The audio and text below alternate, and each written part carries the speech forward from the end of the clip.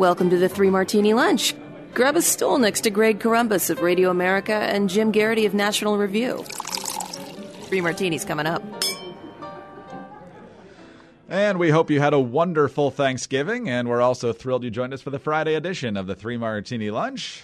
Thanks for being here. Today is our Black Friday special. I don't know if you guys have been tackling your neighbors in Walmarts and Targets and other places this morning for those great deals. Hopefully not. Hopefully you're not tackling your family members to get to the keyboard to buy stuff online. But either way, we really trust you had a great time with your family on Thanksgiving. Hopefully you didn't get into too many political discussions. All the think pieces out this week about how to engage your Trump-loving uncle. Why is it always the uncle that supposedly loves Trump? I don't understand that. There's lots of people who like Trump or hate Trump. But anyway, let's get to our gift list. These are political gifts for people that we talk about. What do they need this holiday season based on what we've seen from them over the past year? So, Jim, what's the first gift you have in mind? Well, Greg, I got a really early start this year. Actually, right before the Thanksgiving holiday, I was like, you know what? We're heading into the holiday season. It's time for goodwill towards men. And I said, I'm going to bury the hatchet against a guy who given a lot of grief to this year. I don't mean physically bury the hatchet into him. Now, I tried to give a gift to Virginia Governor Ralph Northam. Greg, I decided to give him some Clearasil skincare products. I know he talked about he's got a hard time getting stuff off his face. And I just figured it was a good effort, to kind of put things behind us and say, hey, I want you to have a clean face heading into the new year. It's funny, though, Greg, it came back really fast. There was a little note attached, and it came from the governor. It said, Jim, as November demonstrated, dirt just doesn't stick to me anymore. Sadly true, at least right now in Virginia. So excellent. Yeah, Ralph Northam and his complexion have been the fodder for much discussion this year, and sadly it didn't last far enough into the year. But we'll see. We're going to hear a lot from Ralph Northam last year because he's going to be signing a lot of really terrible legislation, I have a feeling. So let's move on to my first gift, and my first gift is for President Trump. Being president is a very difficult job. As it's often said, if it gets to your desk, it's automatically difficult because other people haven't been in a position to solve it. And foreign policy is one of those ways where sometimes you have a hard time deciding between really bad options. The Middle East is often like that. Sometimes you have better options versus worse options, but often it can be a lot of competing interests that leave you with no good choices. And there's a phrase for that, and I believe it's called being between two scorpions. This is also the title of a fictional thriller authored by none other than Jim Garrity that came out back in June. We have shilled it relentlessly here on the Three Martini Lunch and are happy to do so. It's a great book. It was very well received. Excellent reviews across the board. If you haven't gotten it yet, we highly encourage you to do so. But I give it to President Trump because the world's a complicated place. He's trying to be friends with Turkey. He's trying to sort of be friends with the Kurds. And trying to balance things in the Middle East. Then you've got whether to support the Chinese government because you're trying to get a trade deal or you want to side with the Hong Kong protesters. We would side with the protesters, but again, you have competing interests. So when that happens, you got to be able to balance things when you're not exactly sure that it's going to turn out super well. And Between Two Scorpions is not going to help you deal with China. It's probably not even going to help you deal with the situation in the Middle East. But it's a great read, and it helps to illustrate the problem. Thank you, Greg. That is very much appreciated, both the plug and all of the number of times you've mentioned over the year. Very much a big help. And to everyone, all the listeners out there who bought a copy, thank you. I was trying to come up with trying to bury the hatchet, be nice to people who we've been critical of this year, try to generate a little warmth for the holidays. And you may have seen this, GIF going around I was looking around social media for ideas. There's this GIF from The Simpsons. By the way, it's a GIF. It's not a GIF. It's a graphics interface file, not a graphics interface file. The GIF from The Simpsons of Bart Simpson, I believe. He's got a cake. It says, "At least you tried," and then he shoves it off the table in response to someone who didn't try. I want to get an "At least you tried" cake for Adam Schiff. He's been pushing impeachment for a long time. Very big fan of the theory that Trump was a Russian asset or Russian agent or had colluded with Russia, put all this, bet a whole lot on the Mueller report, didn't turn out the way he wanted. Now he's going into impeachment. Look, he's tried really hard. And look, this is probably, as of this recording, everybody's pretty sure this is going to end up with acquittal in the Senate. The Democrats are lucky. Maybe they hit 50 votes. They're probably not going to. Everybody can see this coming. It seems like a really big waste of time. It may even hurt the chances for the Democrats in 2020. But you know what, Adam Schiff? At least you tried. And I got you a cake. Poor Adam Schiff. He was so sure last week that he had gotten what he wanted and had all the momentum. And then the polls just said, you know what? Everybody pretty much thinks what they already thought. So, and maybe even a couple of people changing their minds in the opposite direction.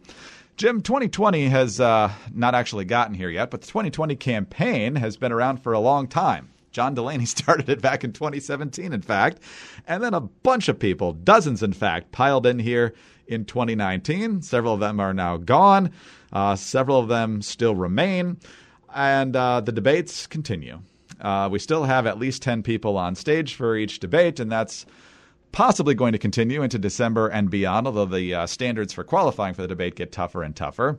But we've seen people get frustrated with the debates, namely Tulsi Gabbard and Andrew Yang, complaining, mainly Gabbard, about the standards to get in. And then she got in and briefly complained about maybe not going because of the arbitrary standards in her mind. And then Andrew Yang, just after the November debate, complaining that he didn't get enough time. And we commented that he didn't get enough time. Gabbard doesn't get enough time. Steyer doesn't get enough time. So, Jim, these are long stretches to just stand there and not say anything for like 30 or 45 minutes at a time. So I'm going to get a recliner for Andrew Yang, Tulsi Gabbard, and Tom Steyer so they can just sit back, maybe one of those recliners with a beverage container so they can just maybe watch what else is going on the stage because they know that the moderators from these mainstream media outlets want nothing to do with them for long swaths of the debate. And I was going to go with lazy boys, but now in the Democratic woke culture, I'm not sure that the chairs have actually identified as boys.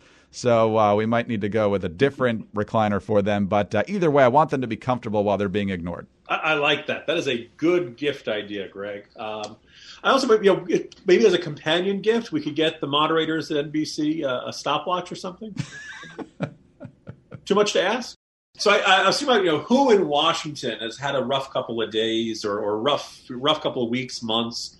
Who needs a little pick-me-up? And I thought about, look, you think, Republicans have problems, you think Democrats have problems.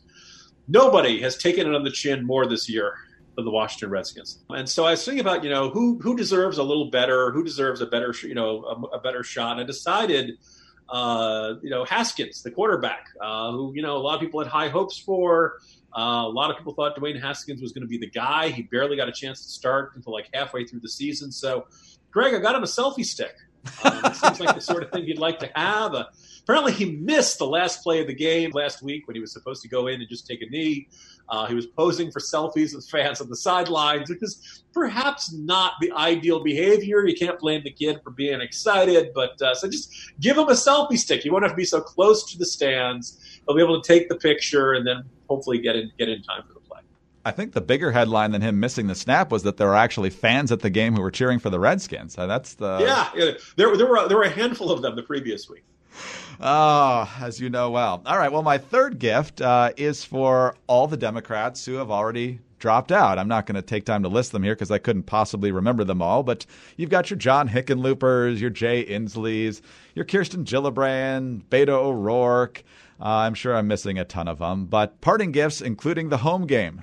There actually is a game, I looked this up on Amazon, called Run for President, the Game. And so since there are so many Democrats who finally got the hint, and still some more, as Jim just mentioned, who haven't gotten the hint yet, you're not going to be president. You might as well just shut it down now. Save yourself from going into massive debt to try and keep alive your 2% in Iowa.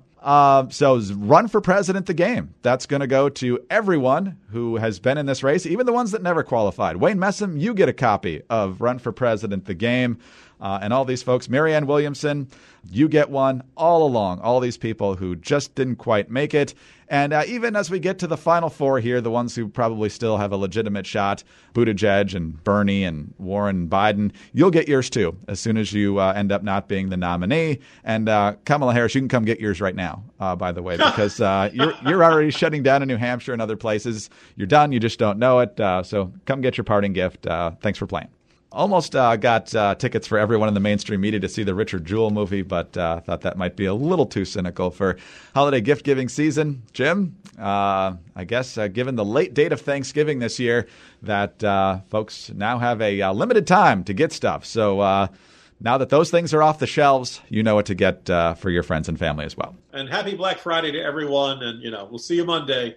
Hopefully everyone's enjoying this entire week. Absolutely. We hope everyone continues to enjoy their Thanksgiving break. Please travel safely. If you've got a moment, please subscribe to the podcast and leave us a great review. We always appreciate that.